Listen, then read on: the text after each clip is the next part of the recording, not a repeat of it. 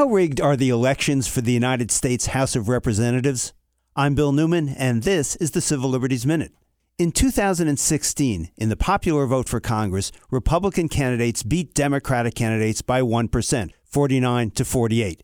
That 1% difference in the popular vote translated into a 47-seat majority for Republicans in the House. We're talking primarily here about gerrymandering. And before the United States Supreme Court now are cases that raise the issue whether gerrymandering, no matter how grotesque and partisan, still is permissible.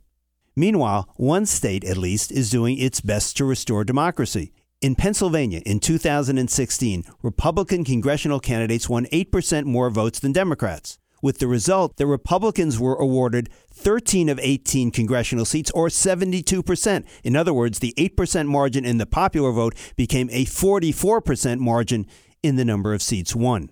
But the Pennsylvania Supreme Court just struck down that state's congressional map as violating the state constitution, and the United States Supreme Court in all likelihood will not touch that decision because it's based on the state constitution and not the federal.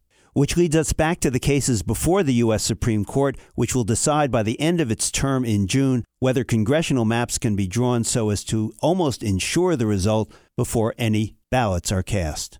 The Civil Liberties Minute is made possible by the ACLU, because freedom can't protect itself.